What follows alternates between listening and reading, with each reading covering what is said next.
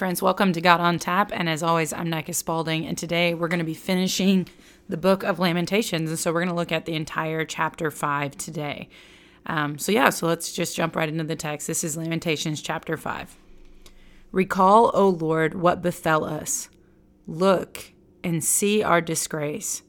Our estate turned over to strangers, our homes to foreigners. Orphans we were without fathers, our mothers like widows. Our water we drank for silver, our wood came at a price. Up to our necks we were pursued. We wearied, we got no rest. To Egypt we put out our hand, to Assyria to be sated with bread. Our fathers offended and are no more. It was we bore the weight of their crimes. Slaves ruled over us, none broke us free from their hand. At the cost of our lives, we got bread because of the desert sword. Our skin burned hot as a kiln from the raging fever of famine. Women they ravaged in Zion, virgins in Judah's towns. Nobles were impaled by them, elders they did not honor. Young men carried millstones, and lads stumbled with loads of wood. Elders were no more in the gates, nor young men at their songs. Our heart's joy is no more. Our dance has turned to mourning. The crown of our head has fallen. Woe to us, for we have offended. For this our heart is anguished. For these our eyes go dark. On Mount Zion that is desolate, foxes go about. But you, O Lord, for all time are enthroned, your throne for all generations. Why should you forget us forever, forsake us for endless years? Bring us back to you, Lord, that we come back. Renew our days as of old. For indeed you have rejected us. You have been grievously furious with us. And this is the word of the Lord. If y'all remember back to when the Avengers movies were coming to the end, right? We knew Endgame, or we knew sort of like all of the Avengers were going to come together in these massive movies. And I remember going to Avengers with my roommate. And at the time, my roommate wasn't super into Marvel. During the COVID lockdown, we watched all the Marvel movies from their release date coming out. So now she's a bit of a Marvel expert. But at the time, she really didn't know. She really wasn't keeping up. And so we go to the Marvel movie. And if you guys remember what happens at the end, there's the snap by Thanos. And then half of the people become dust. And, you've been in this movie theater for over 2 hours at this point when this happens. Like, the movie's coming to an end. And that's how it ends. Like, it ends really bleak. And the story, it feels very unfinished. And you're just like, really? Like, that's the end of the movie? And my roommate, who did not know that it was a 2-part movie and that Endgame was going to be coming, goes, what? No, out loud in a movie theater. She is not the type of person to talk out loud in a movie theater. And then when Black Panther is turned to dust, she's like, no, we just got him. And she's saying all of this out loud. And I'm like, friend, hey, there's another movie coming. Did you not know that? And she was like, oh, no. And she's like, wait a minute. I have to wait? How long until we get resolution here? And I'm like, oh, yeah, over a year. Like, it's going to be a hot minute. And that little moment, like her response, her like, no, this is not how movies are supposed to end, is so true to how we like our art and our media and our stories. We like a happy ending. Most of our movies have happy endings until really postmodern movies started coming out. Like if you guys went and saw If Beale Street Could Talk, it's this movie about a guy who is unjustly imprisoned for a crime he did not commit. And then you get to the end of the movie, and I'm going to try not spoil it for you, but it doesn't have the resolution that you want. And it's a punch to the gut. And that's the point of the movie. Like, it's meant to be a punch to the gut. It's meant to be communicating something. And the same thing for the Avengers movie. Like, you are meant to be like, no, Thanos can't win. Ah! And then, of course, you go to Endgame, and we all remember when the circles, the light circles open, and there's that one scene where all the women are staying together, and I out loud was like, that's right, in the middle of the movie theater. So anyways, I digress. But that feeling of we want resolution, you're not going to get it. So I just read the scriptures to you. We're ending Lamentations 5. We have had pockets of hope in the midst of pockets of despair. We have had pockets of trust in the Lord in the midst of wailing and anger and desperation. And you think, well, maybe we're going to end with, and yet I trust in you all the days of my life. You are good. Okay, thanks. And that is exactly not what we get. And so in this last poem, this 5th poem book, so we've got 5 poems in the Book of Lamentations, this one is no longer an acrostic, which is to say, like, if you remember, we went A, B, C, or Aleph, Bet, Gimel, Dalet, the way that the Hebrew alphabet goes. This one, no longer. It's as if grief has turned its volume up, and it's like there's a cacophony of voices that are all crying out. And you know that it's these multiple voices because it's no longer first person singular. It's now first person plural that we're going to see throughout this poem. There's also third person plural, but for the most part, what we're getting in this 5th poem is now the community is crying out. So we heard from Daughter Zion, we heard from narrator 1, we heard from our strongman, we heard from narrator 2, and at the end of chapter 4 yesterday, we heard from the community. And now that same community is going to end our lament, end our Book of Lamentations here. And it's their voices that are crying out, but it is no longer ordered in structure. It's as if the grief has spilled over into chaos, is the way the Bible Project talks about it. And so the general gist of what we're going to do is verse 1 is a plea. It's a general, look at us sort of thing, trying to get God's attention. Then verses 2 through 18 is a complaint, and we're going to hear some of the same stuff that we've been hearing throughout the Book of Lamentations. And then verses 19 through 22, 19 to the end, is another trying to get God's attention. So verse 1, trying to get God's attention. They use the same verbs that we've seen throughout. They're basically telling God, look at us. And they use the verb for remember, it's zakar. And so they're like, okay, remember us, God. Then they use the verb nabat, which is to pay attention to us. And then they use the verb ra'ah, which is see us. So you get this threefold pleading to God to remember, to pay attention, to see. And they're going to great, God, look at us. Which is, of course, the same plea that Daughter Zion had. It was the same plea, like you remember the strong man. He's like, I just want someone to hear me. I just want someone to see me. I just want someone to comfort me. And so they are turning to God. The communal lament now is turning to God saying, would you please remember your people? And then verses 2 through 18 is the complaint. And a lot of this is what we've seen before. As one commentator said, verses 2 through 18 is what God should see. And then verses 19 through 22 is what God should do. And the idea is if God sees what we're experiencing, perhaps that would move him to act. It's the same pattern that we've had throughout Lamentations. If you saw what was really going on, and again, of course God sees.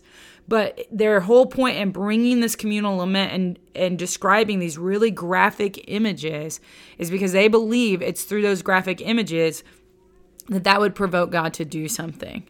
And so the two biggest things that we see is they need food, and it's so hard for them to get, right? They are famine when they go to the woods to try and gather. There's the sword in the woods. Their skin is boiled over from the rash of famine. They just don't have the resources to eat like they used to be able to eat, and that means they've had to sort of sell their souls to both Egypt and Assyria in order to have just basic nourishment. Okay, so they need food. And then the other thing that they need is they need safety. They're not safe. They're being ruled by slaves. Their important people are being hung publicly. And then one of the things that the Book of Lamentations has pointed out, that Daughter Zion, she is pictured as the victim of sexual assault. And here in the communal lament, we have it again, where they say, look, the people of Babylon have sexually assaulted our women. And I want to point something out about rape in the ancient world. Rape in the ancient world, and this is wrong and grotesque. Okay, so hear me. This is horrifying.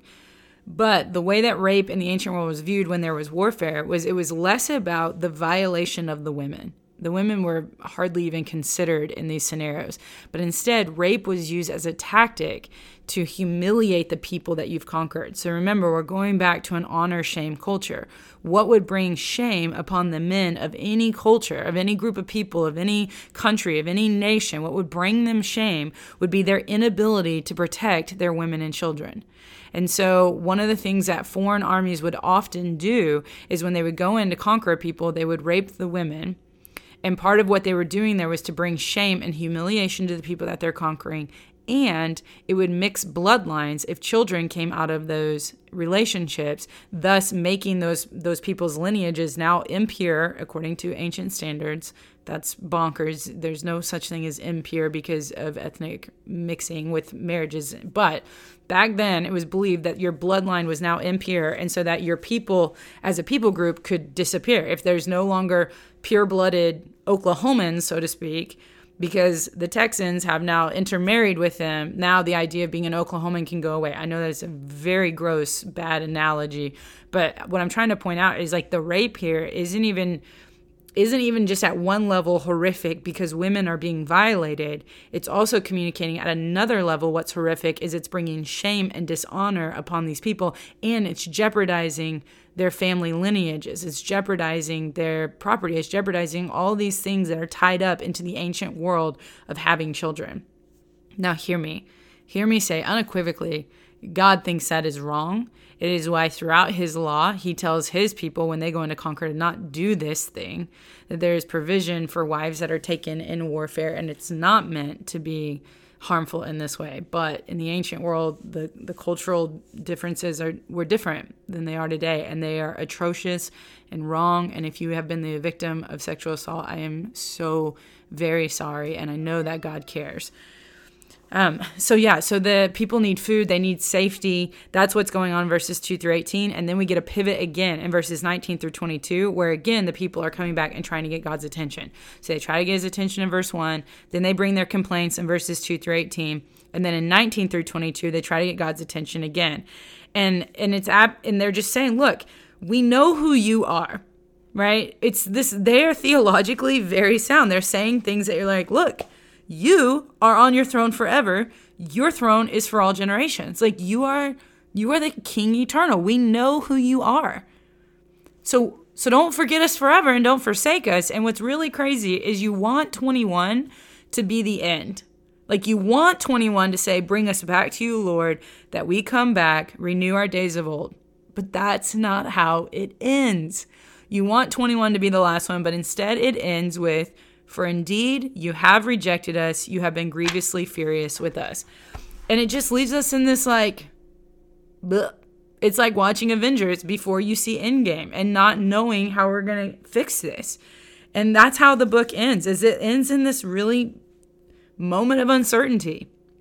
And what's interesting is there's even times that we have throughout Christian history that people have services where they actually switch the verses of 21 and 22. So that it ends on a positive note because these services are doing something different than what the book of Lamentations is doing. But isn't that interesting? Verse 21, you're like, oh, there's our hope. Yeah, like bring us back to you. We're asking you to do something. Renew us as in the days of old. And then verse 22 is like, but you're like really angry with us. Super duper angry with us. And then the book just ends. It just ends. That's it. And of course, like what I want to do is I want to rescue you and tell you how the story really ends, but I'm not going to do that. I'm going to try and honor the book of Lamentations, and it's going to end in uncertainty. And the reason why I'm not going to do that is because I think the book is capturing something that's so true to the human experience of grief and lament, and that there is uncertainty. I remember for days and days and days, really months, I would finally have a good day after my sister passed away. I would think about something other than my own pain. I was starting to get my head above the water, so to speak. I was emerging from my cloud that sits around you in trauma and loss.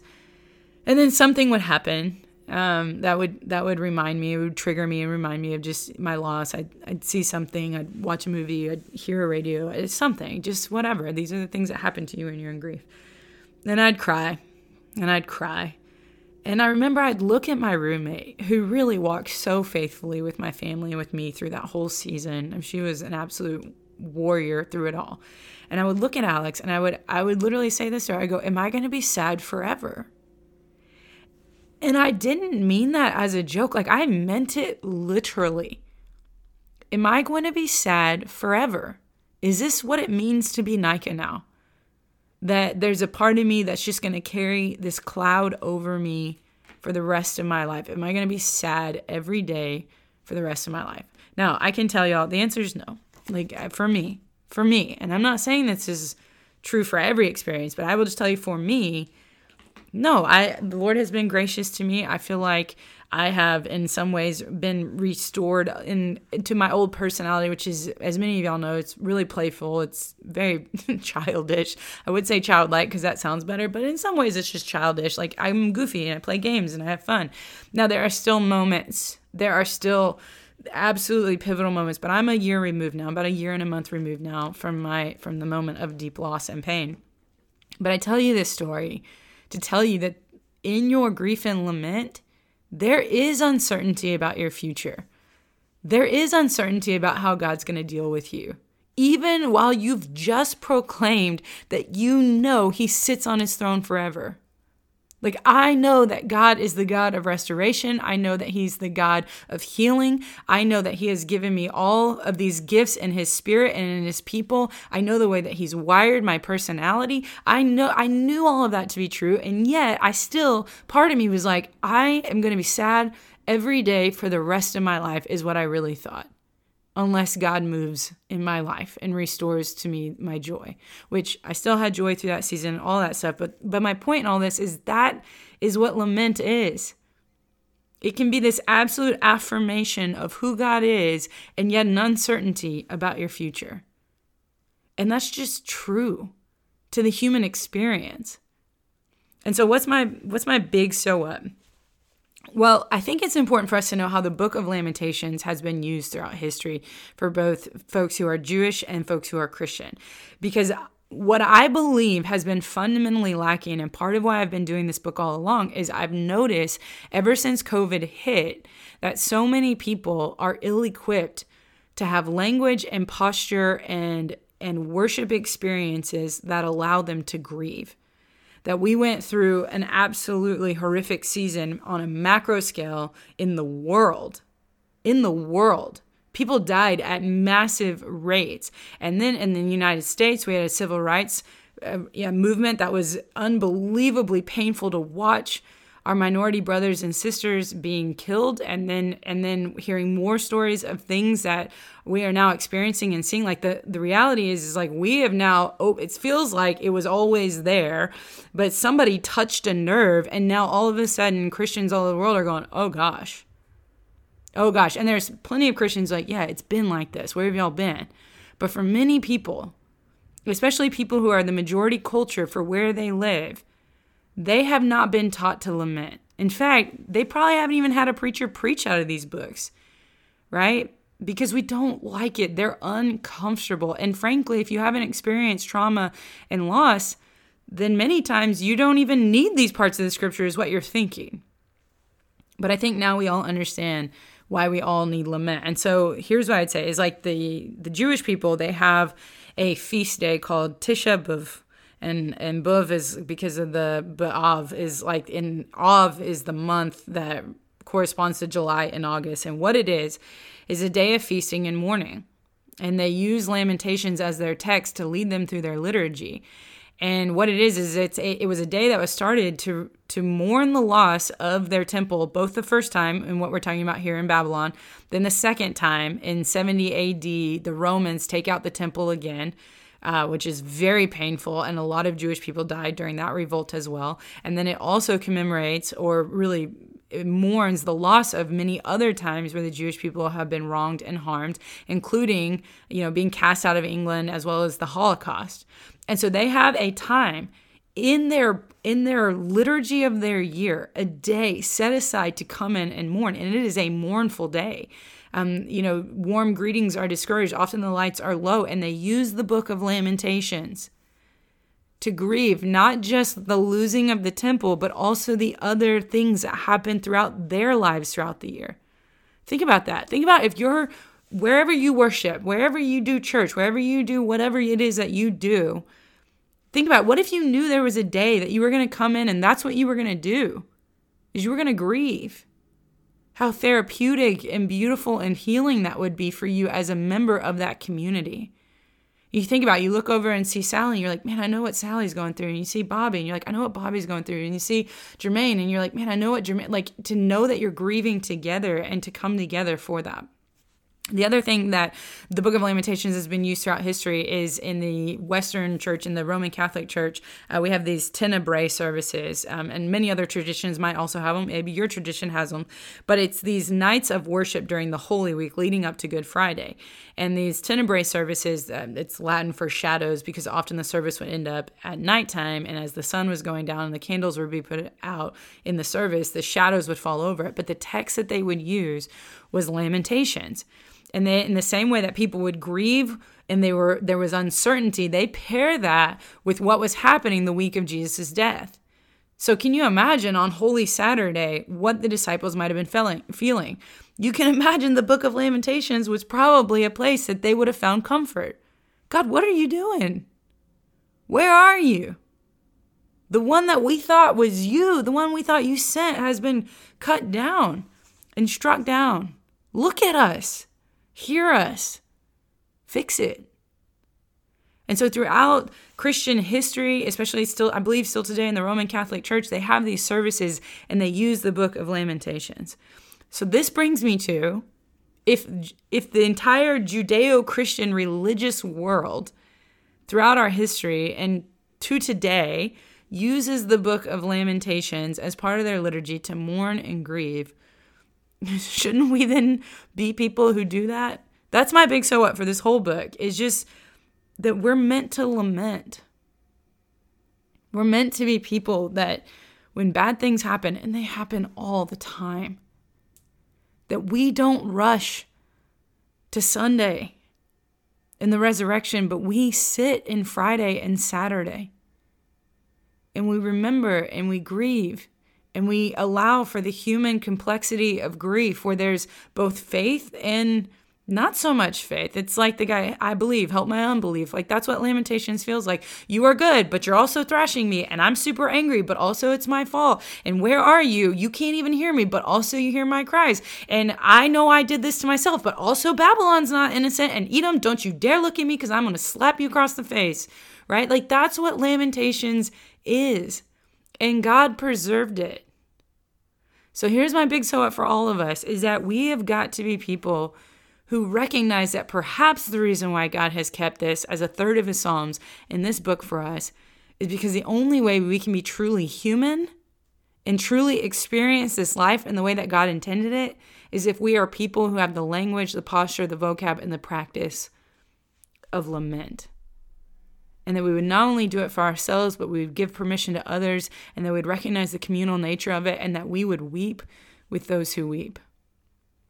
That when we experience our own lament, we would be like daughter Zion and the strong man in the community, and we would cry out to God in all of our honesty and in all of our pain, and we would turn to him, and we would ultimately trust him. But even in our uncertainty, we would cry out to him because we know he's the only one that can fix it. And when it's not us that's gone through it, then that we would be like narrator 1, who moves from indifference to wholehearted lament to where our bile is spilling out on the ground because we love people enough to feel their pain.